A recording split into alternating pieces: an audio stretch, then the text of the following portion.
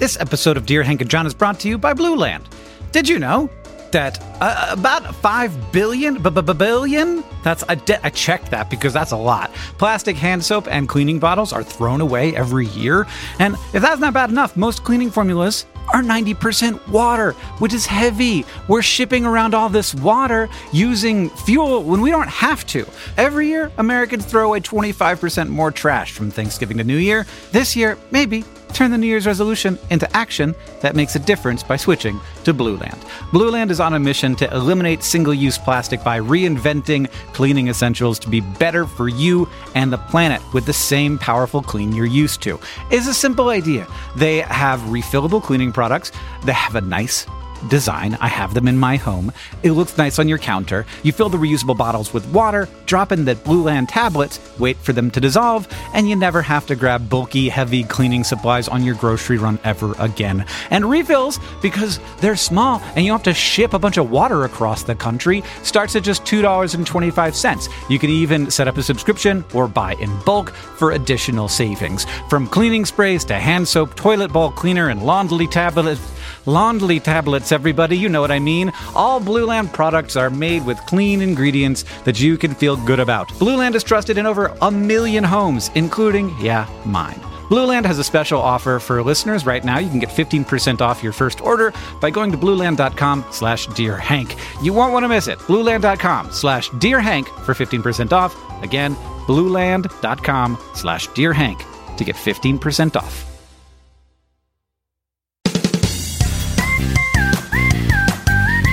Hello and welcome to Dear Hank and John. Or as I prefer to think of it, Dear John and Hank. It's a podcast where two brothers answer your questions, give you dubious advice, and bring you all the week's news from both Mars and AFC Wimbledon. John, to all the people out there about to graduate college with a degree in accounting but worried about entering into the job market, might I suggest getting a second degree in dentistry? Then you can crunch numbers and numb crunchers.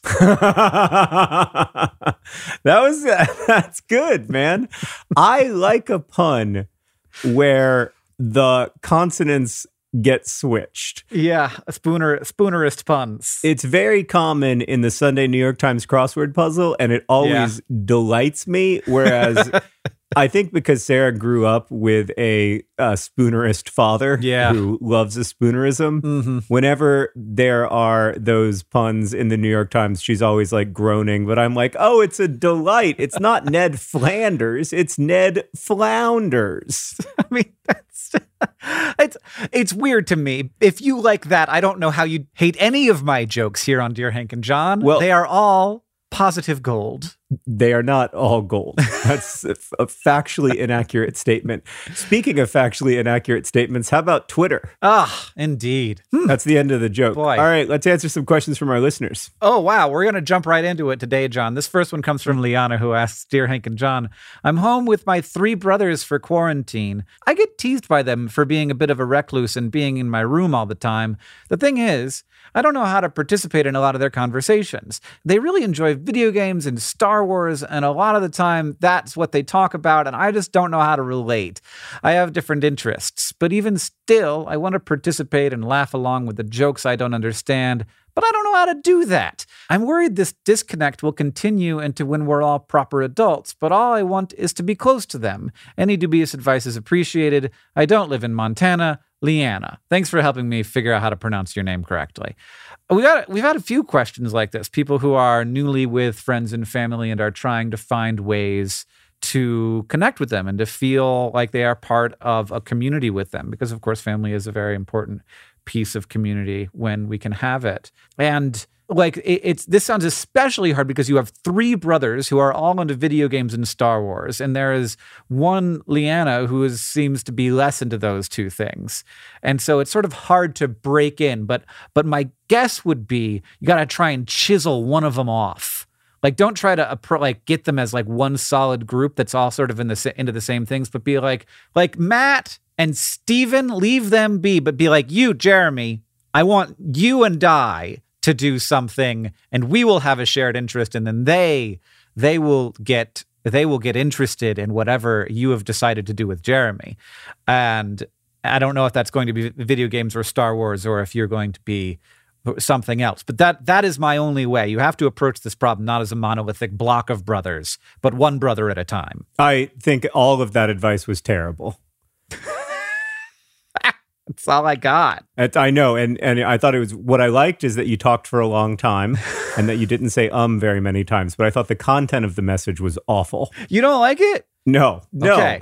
Well, tell me. Your solution to this division among siblings is to create yet more division. And I think that's a bad solution. Yeah, exactly. Yeah, you need to create teams. You need to be on your own team, but you need to have somebody on it. No, I also think every part about it is unrealistic. Like, I think you have to have an honest, earnest conversation with your brothers where you say, look. Yeah, that sounds way more realistic. I think it is realistic. I think you say, look, when y'all talk about Star Wars and Fortnite and nothing else, it doesn't leave a lot of room for me.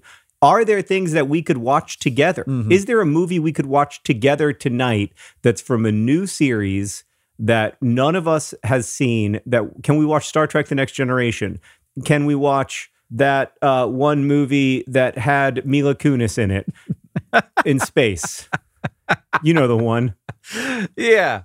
Let's watch that, because if we don't have all of us together a thing, I'm going to be in my room because I can't get your jokes about pod racing, and I don't really have 5,000 hours to devote to going to Reddit's list of prequel memes so that I can become fully versed in your language. Instead, we need to build a new language together that includes all four of us. Yeah. I just think that's a lot. I think it's hard. I don't think it's a lot. I think you say the next time they say hey, you're in your room all the time, just be you want to know why I'm in my room all the time? It's because you guys converse primarily in Fortnite gibberish. In prequel memes. I don't understand the words that you're saying. I don't know what a John Wick skin is. And I also don't have a burning desire to learn. Mm-hmm. So let's find a language that we can all be part of. Right. And I agree with that. To find something that's maybe not Mila Kunis' space movie or Star Trek: The Next Generation, maybe something a little more in the present tense.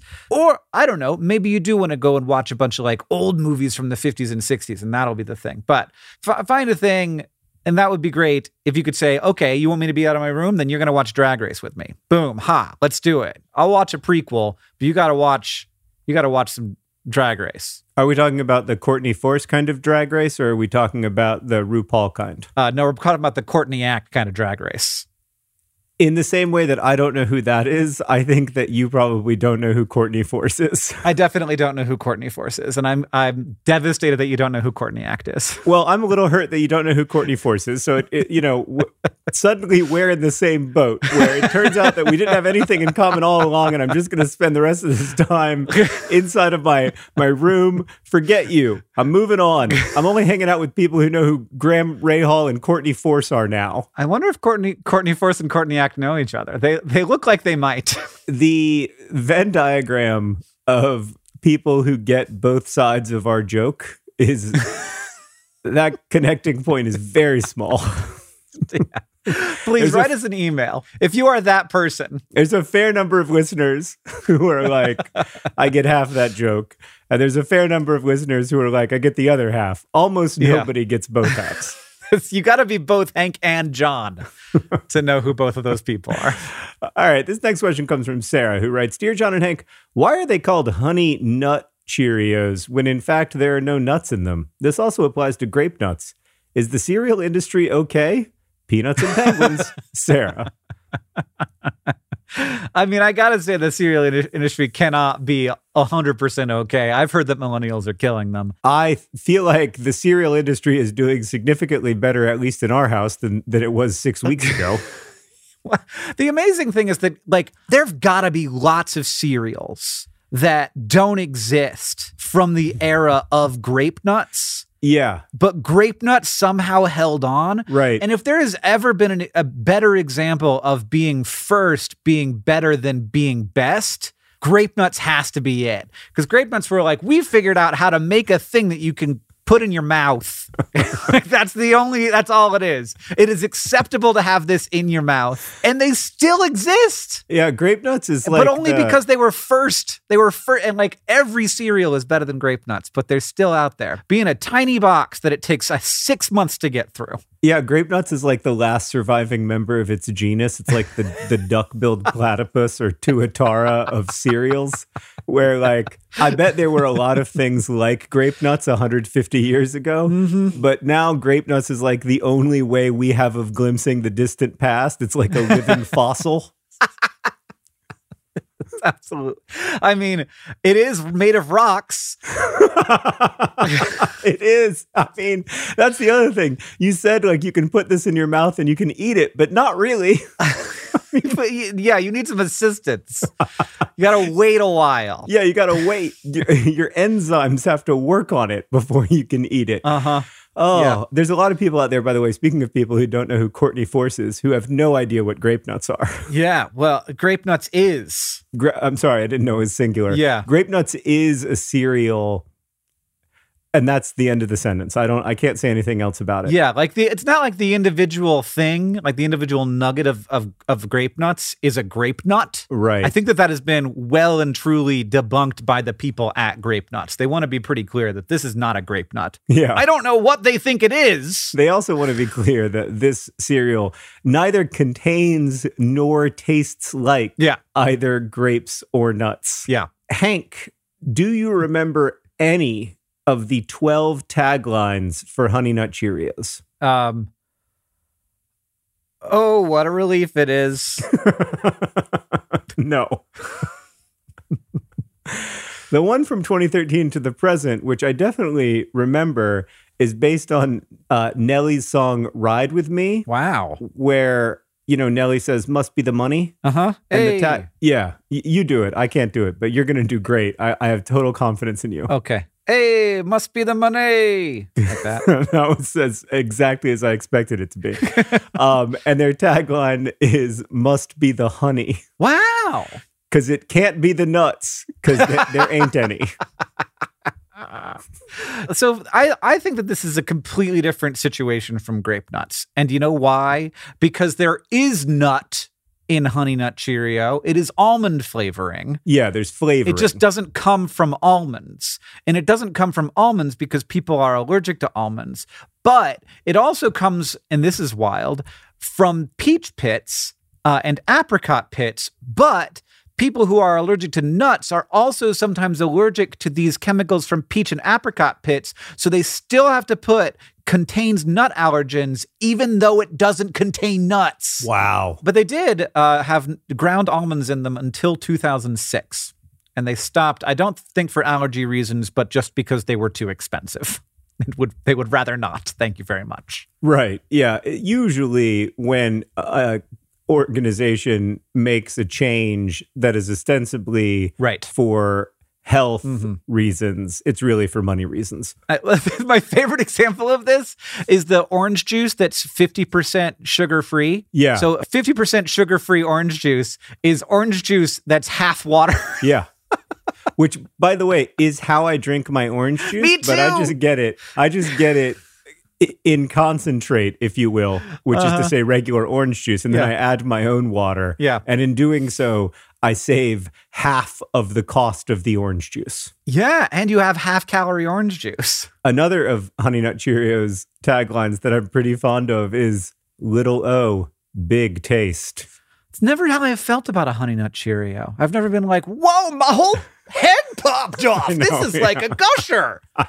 No, it has a bigger taste than the non-Honey Nut Cheerios by the virtue of the honey. Yeah, but only marginally. Yeah. I feel like the non-Honey Nut Cheerios are for people who've temporarily or permanently lost their sense of taste. I have those Cheerios. And do you want to know? We mix them with the Honey Nut Cheerios to create low-calorie Honey Nut Cheerios or low sugar. It's like watering down your orange juice a little bit. Yeah. Like, what is wrong with my home?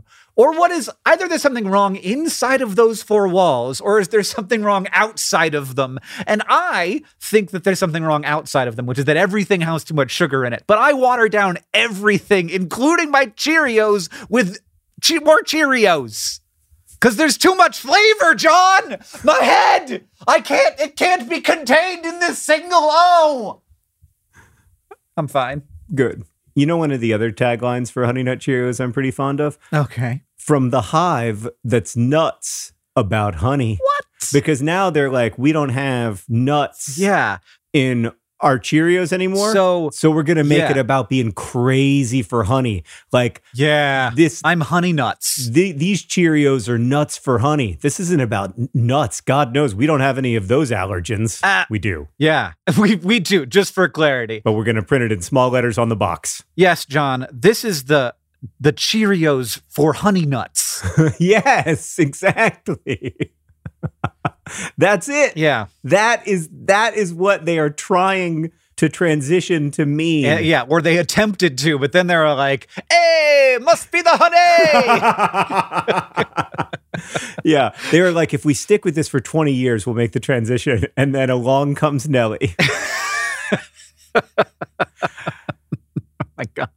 Well, somebody found the Wikipedia page for the Honey Nut Cheerios slogans, I guess. Yeah. As you know, Hank, Alice has a nut allergy. It's not, thankfully, super severe, at least so far as we know, at least so far. Yeah. But it has led to the cutest thing in the world, which is Alice will not eat anything without saying, does this have walnuts or pecans? This is a little bit less the case than it was when she was 3 or 4. In some ways, like the first full question that she learned to ask was, does this have walnuts or pecans? And so it made her seem extremely precocious at restaurants. Yeah, she's like, I'd like the French fries. Yes. Does that have walnuts or pecans? Exactly. So she'd be like, yes, I have a question. The chicken tenders, do they contain walnuts or pecans? Great. Well, then I will have the chicken. Oh, and that comes with French fries. Follow-up question. Yeah. Do they have walnuts or pecans? Okay. Then in that case, I will have the chicken nuggets and the French fries. I would also enjoy a glass of chocolate milk.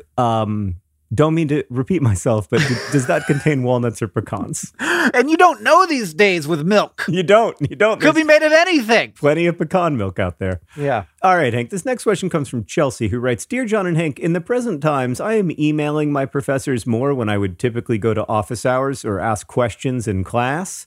Sometimes they sign off with their first names rather than Dr. Such and So. Does this mean I can call them by their first name? Chelsea. Yeah, I think they opened that door. I think they did too. Yeah. But I don't know why they did.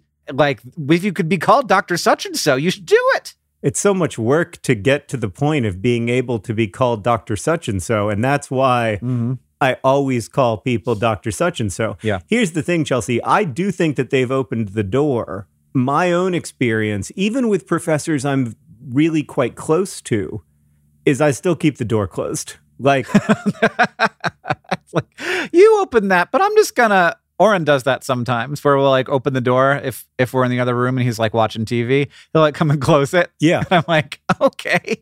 Yeah. I'm sorry we were distracting you by doing nothing. Yeah. I think this is different for everybody, but I always felt like even when I was friends with my professors, they were still my professors. Yes. Like, yes. There was still an authority role there, and that was my way of acknowledging that. Even like long after I graduated from college, when absolutely. I would talk to my mentor, my religion professor, Professor Rogan, who I still call Professor Rogan even though he's dead. When I would talk to Professor Rogan, I would always call him Professor Rogan, and I felt very uncomfortable calling him by his first name because that was the nature of our relationship.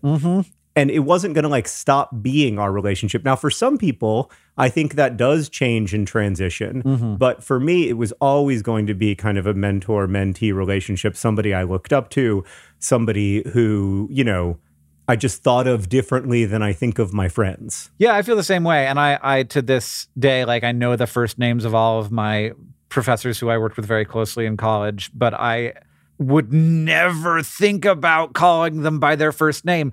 But Chelsea, this is up to you. If you're asking the question, does it mean you can call them by their first name? I think it does. You can. If you want to try that shoe on and see if it's comfortable, go ahead. I think that my foot would protest, personally. I do agree, though.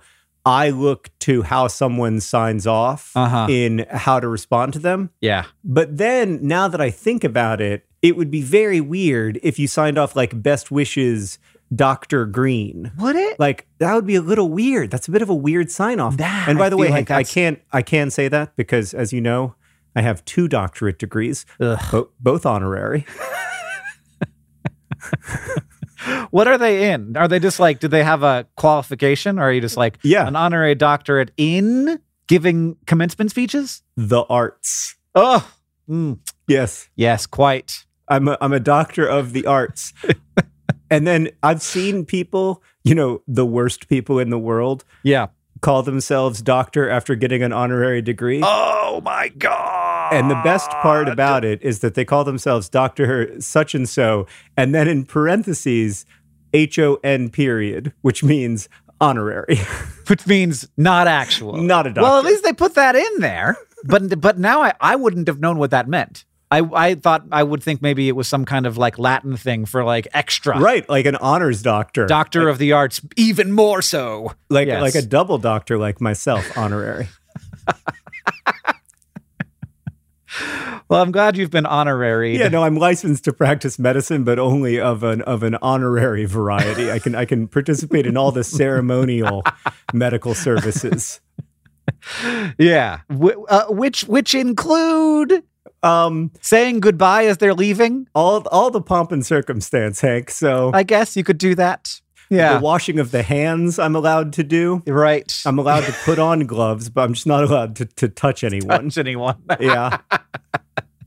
Okay, good. Yeah. And you can say goodbye when they leave. I can hold the scalpel. I just can't do any of the cutting. I can hold the scalpel, and then they have to disinfect it before they actually use it. Yeah, I'm allowed to listen to hearts with the stethoscope, but I'm not allowed to make conclusions.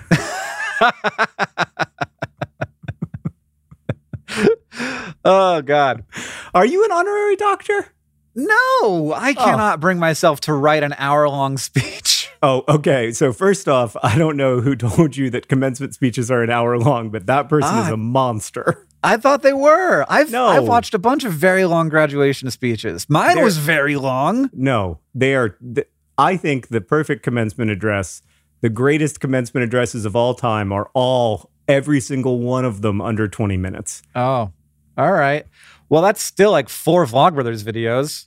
John, this next question comes from Ari, who asks, Dear Hank and John, after graduation, my girlfriend and I will be moving in together. Neither of us drinks coffee, but our friends and family do. Should we get a coffee machine anyway so that we can offer people coffee when they visit? Would it be all right to just offer guests tea if they want a hot drink? Beans and befuddlement, Ari. Man, our lives do appear to be controlled to some extent by these good beans, John.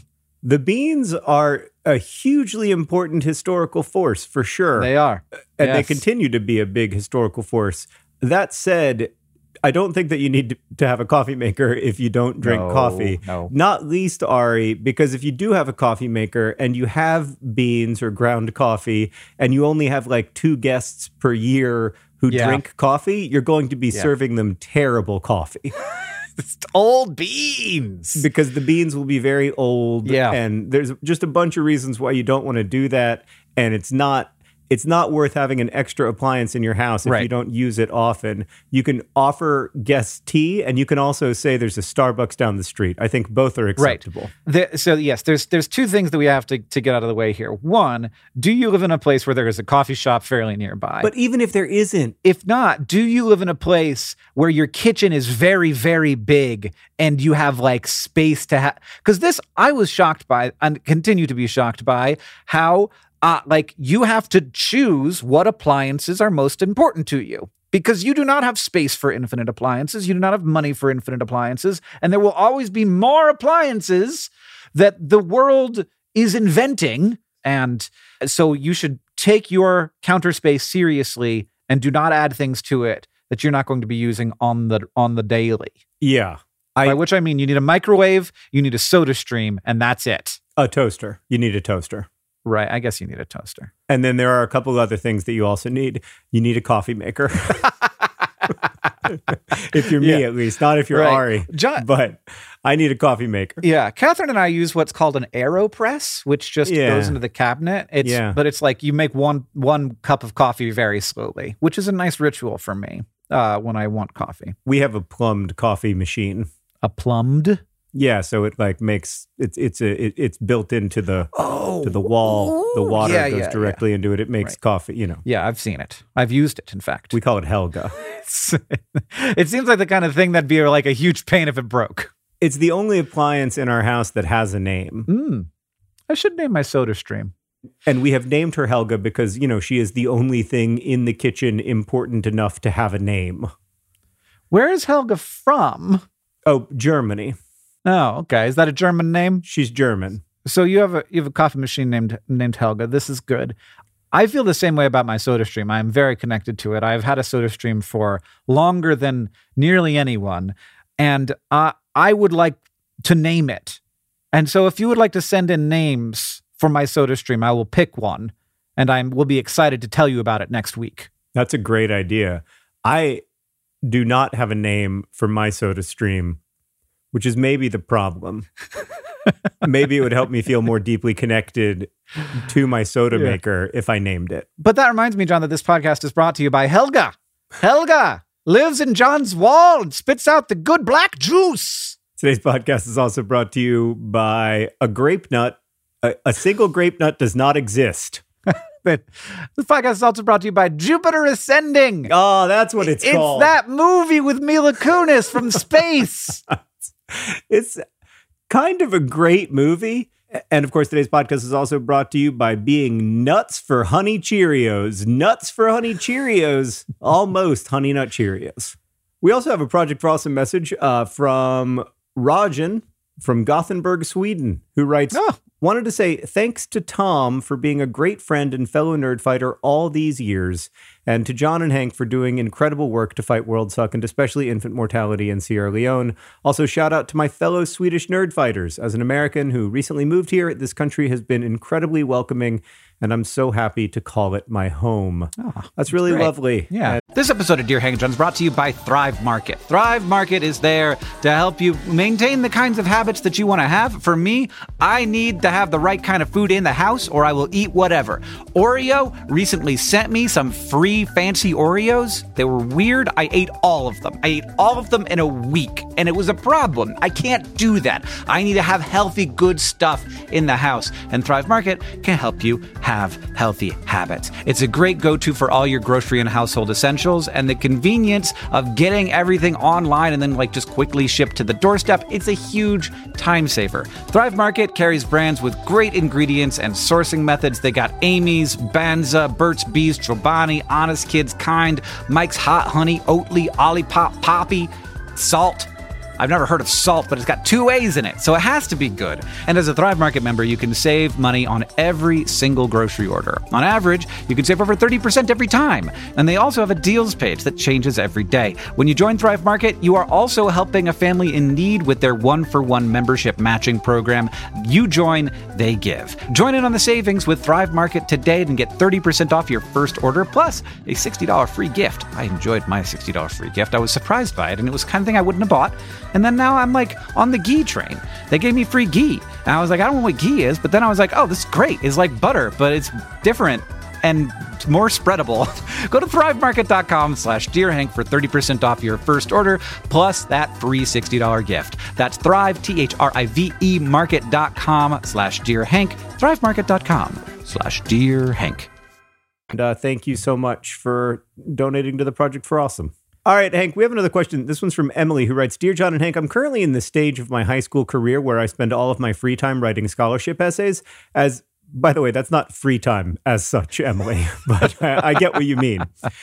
As a future teacher in Oklahoma, I really need these scholarships or else I will be in debt literally until I die. A few of the scholarship applications have essay requirements listed as, quote, 1 to 2 pages, which is rather vague. Like, what size should my font be? What font should I use? Should I double space or single space? Does this include the title/header? Please help. Not the owner of a big red dog, Emily. Oh my God, this is deeply frustrating to me. as a person who assigns stories and editorial assignments of varying kinds, the idea of giving a page count? Yeah, well, some people... Why do they do that? I used to write by page count for many, many years.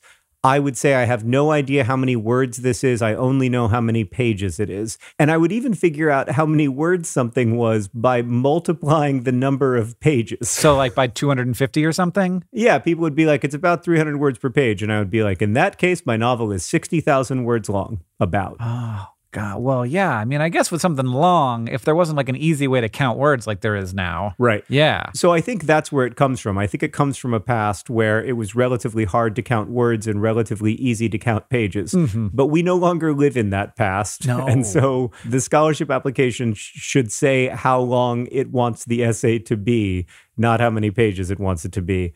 That said, I do have feelings here. Oh, okay. I mean, I have a guess. What's your guess? I have guess. My guess is you're going to want to like hit 12 point Times New Roman Arial, something like it, and do like 1.5 space. I think that's exactly right. I think you can single space it if you want to. I think 1.5 spacing is ideal. And I think double spacing just isn't right. Doesn't look right. Nah, it doesn't look right. Yeah. It's not the right vibe. It's not the vibe that you're going for in your scholarship application. Now, it may be that we are completely wrong and that every scholarship application in the world requires everything to be double spaced.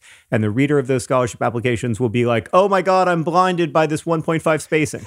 Because really what it's about is expectation. Mm-hmm. Like it really, when you're reading something, you want it to look like what you read looks like. Everything else you read. Yeah. And that's why when it comes to picking a font, I am a big believer in opening Google Docs or Word or whatever you're using and beginning to type. Yeah. They picked that. Somebody worked long and hard thinking about which font Google Docs uses. And it's not that it's the best font, because it's not. Yeah. And if fonts are extremely important to you, you probably look at the default Google or Microsoft Word font and you're duly horrified and disgusted by it. Got thoughts. But for most of us, most of the time, what we want in a font is a kind of transparency. So we're not thinking about it. Mm-hmm. And that's why I like to use default fonts, is because when I'm writing something before it's published in a book, I want it to, the font, the design to just kind of disappear off the page. And so the reader is just inside of what I'm writing. Yeah, it's wild. I like when I'm writing, I actually switch from one word processor to another word processor, like at a certain point in the process. And when that happens, the font and the font size and everything changes. And it takes me forever to like get back into the flow of just having it blend away again. And it should, like, I don't, like, it's wild to me. It's just words, but like, it really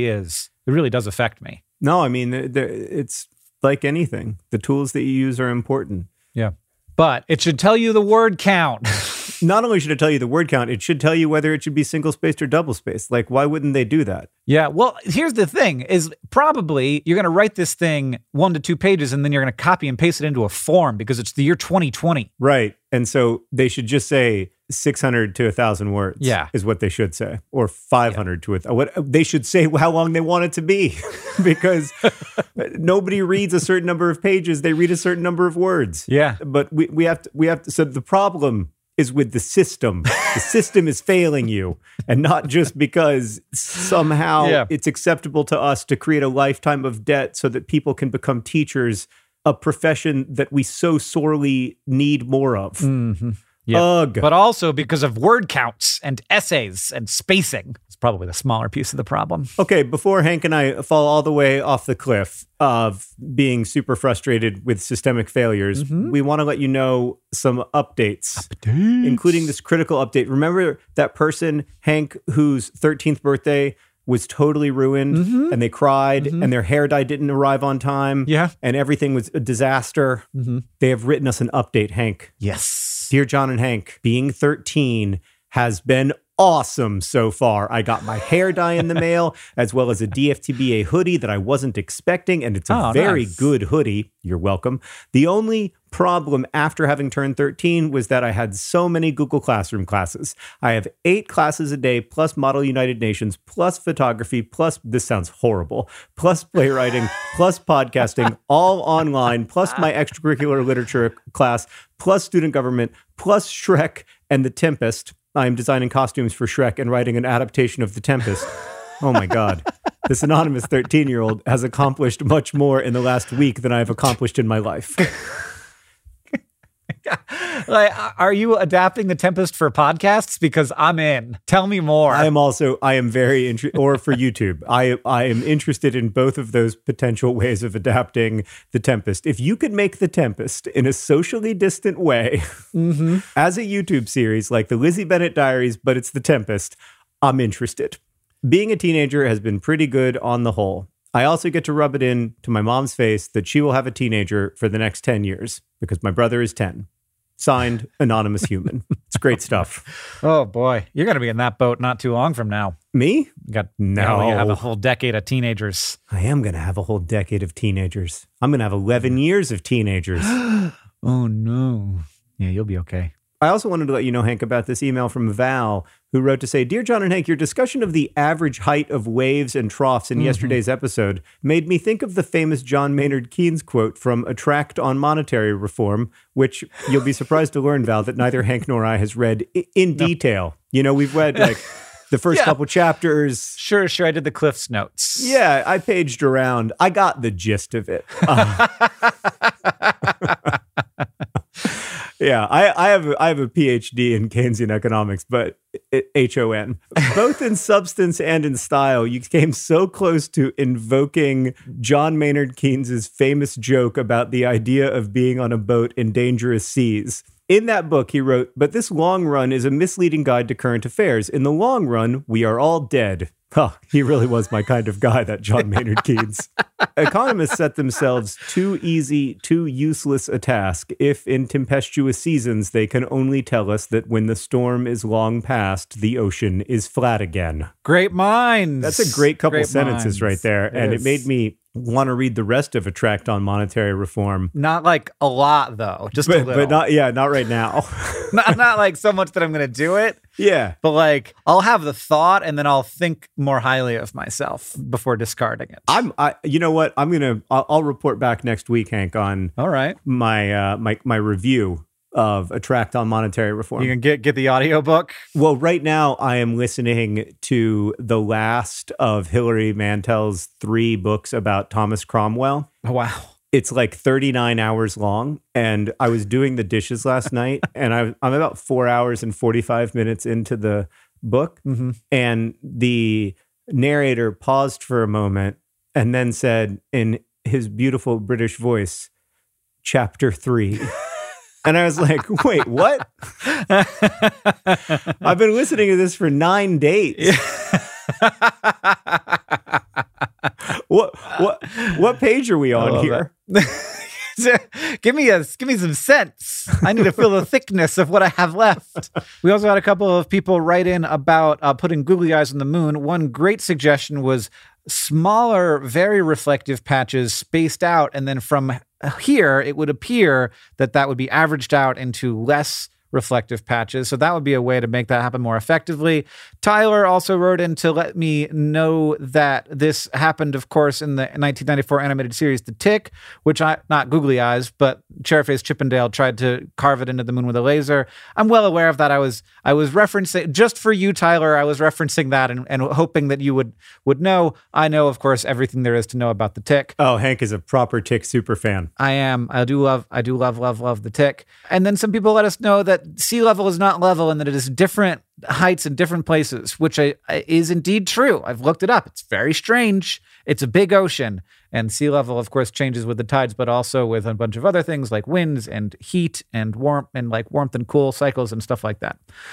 Super cool. Hank, it was a year ago today, as we are recording this, that Mission Impossible was completed by AFC Wimbledon. 1 year ago today from Wimbledon's incredible survival in League one of the greatest escape from relegation stories in the history of professional football. Yeah. 10 points from being in second to last place at Christmas and survival on the last day in the most anxiety-provoking 0-0 draw away at Bradford that you could ever possibly imagine.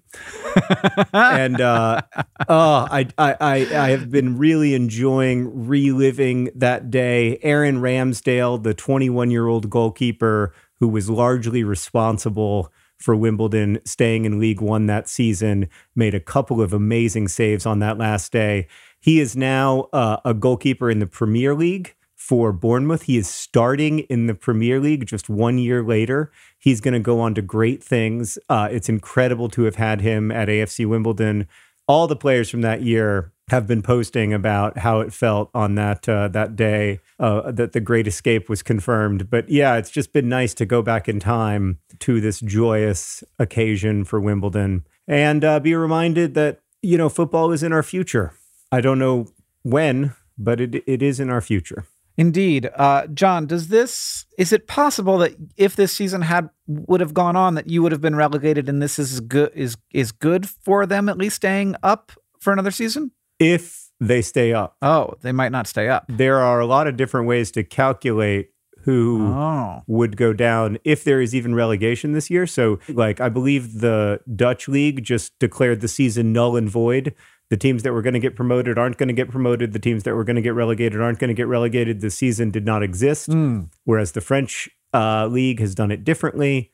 And it's hard. Obviously, this is not the biggest problem. In fact, it might be the smallest problem, but it's not really fair to freeze the season, right? Because not everybody has played the same teams. Yeah, absolutely. So it's hard to figure out what's fair, but I mean, what the heck do I know about the future, Hank? I feel ya. 2.5 months ago, I was at Harry Potter World with my children and 57,000 million people. So who knows? Yeah. Well, in this week's Mars news, there's going to be a helicopter carried to the red planet in the belly of the Perseverance rover, and that helicopter has been named. I don't know if they intended to name this thing, but then they decided to because they got all these great names submitted in essay contests.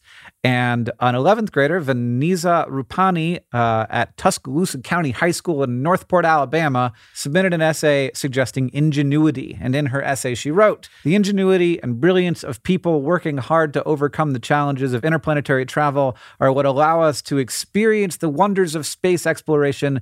Ingenuity is what allows people to accomplish amazing things, and it allows us to explore our horizons to the edges of the universe." So there will be an Ingenuity helicopter on Mars. Now, this helicopter isn't going to have any science instruments on it. It itself is the experiment to see if it can do its thing. It's going to try and fly off and fly back and fly off and fly back several times just to test and see how possible it is for a helicopter to operate on the surface of Mars. And if it does well, then we will have future missions that will have more sensors and stuff and be bigger helicopters doing that stuff. But it's super, super cool. It is amazing the things that continue to be done and the ideas that we continue to have and continue to pull off. So very excited about the launch and landing of Perseverance and looking forward to that. I am also looking forward to it.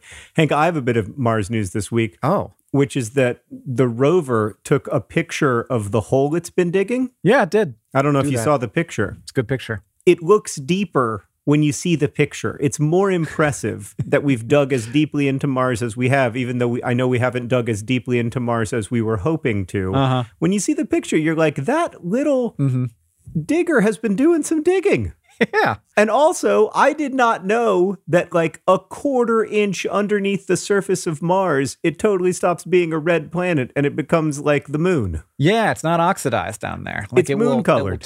It will turn red as oxygen reacts with the stuff there, but it's right because it hasn't been on the surface. It hasn't had a chance to. So I recommend checking out that picture of the hole that humans dug on Mars. It is amazing to me that we have dug a hole on Mars. I know that that's probably not the greatest accomplishment science-wise of our Mars exploration, but we dug a hole on that planet, y'all. We did it. We did it. Okay. Thank you for potting with me, Hank, and thanks to everybody for listening. It's a pleasure to be with you. You can send us your emails at hankandjohn@gmail.com. I'm sorry about all the emails we don't reply to. They're great. We love getting them, so please email us at hankandjohn@gmail.com. Yes, and also thank you for the well wishes. We've had several people write in to say, you seem like you are handling things fairly well, but we can kind of tell that, you got that quarantine brain. Agree. Yeah. This podcast is edited by Joseph Tuna Medish, God bless him. It's produced by Rosianna Halser-Rojas and Sheridan Gibson. Our communications coordinator is Paula Garcia Prieto. The music you're hearing now and at the beginning of the podcast is by the great Gunnarolla. And as they say in our hometown, don't forget to be awesome.